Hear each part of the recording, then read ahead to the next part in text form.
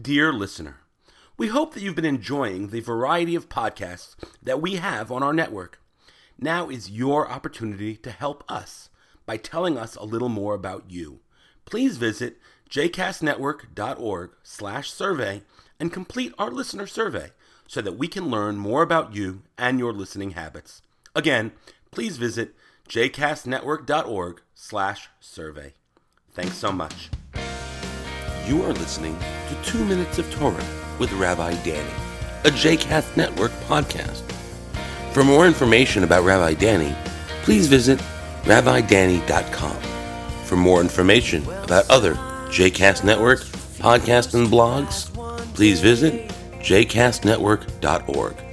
Shalom, and welcome to 2 Minutes of Torah, Parashat Vayakehel Pekudei, the Cloud of God. One of Gabby's favourite activities when we're driving in the car is to look out of the window and spot animals in the clouds above. She sees one thing and sometimes we see something different. Or sometimes she sees something and opens our eyes to actually the shape that is above us. Clouds are strange things that are overhead and that many of us don't fully understand.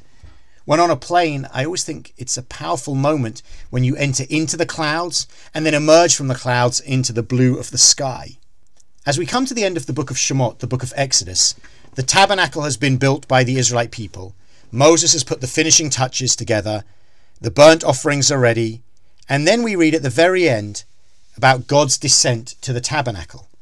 We read that the cloud covered the tent of meeting and the presence of Adonai filled the tabernacle. Moses could not enter the tent of meeting because the cloud had settled upon it, and the presence of Adonai filled the tabernacle. As God comes down to be amongst the Israelite people, the form which God chooses to take is that of a cloud.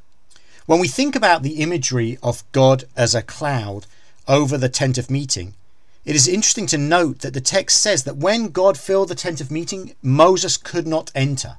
There was an element of separation between God and Moses in that moment. Moses could not see God directly in the tent of meeting. It reminds us of last week's Torah portion when Moses asked God to pass God's glory before Moses, and God responded, "You cannot see my face, for no one shall see me and live." The choice of a cloud allows for that element of mystery about what God really is and how God really filled the tabernacle. But more than that, I think it also allows for all of us to imagine our own conception of God within the cloud. There is no definite. None of us can say with certainty what was within the cloud other than that it was God. And this allows for a multiplicity of images and ideas to emerge from that moment, with not one that we have to adhere to, but many within which we can find meaning. The power of the cloud is to maintain the mystery and allow each one of us to see whatever shape we want to see within it. Shabbat Shalom.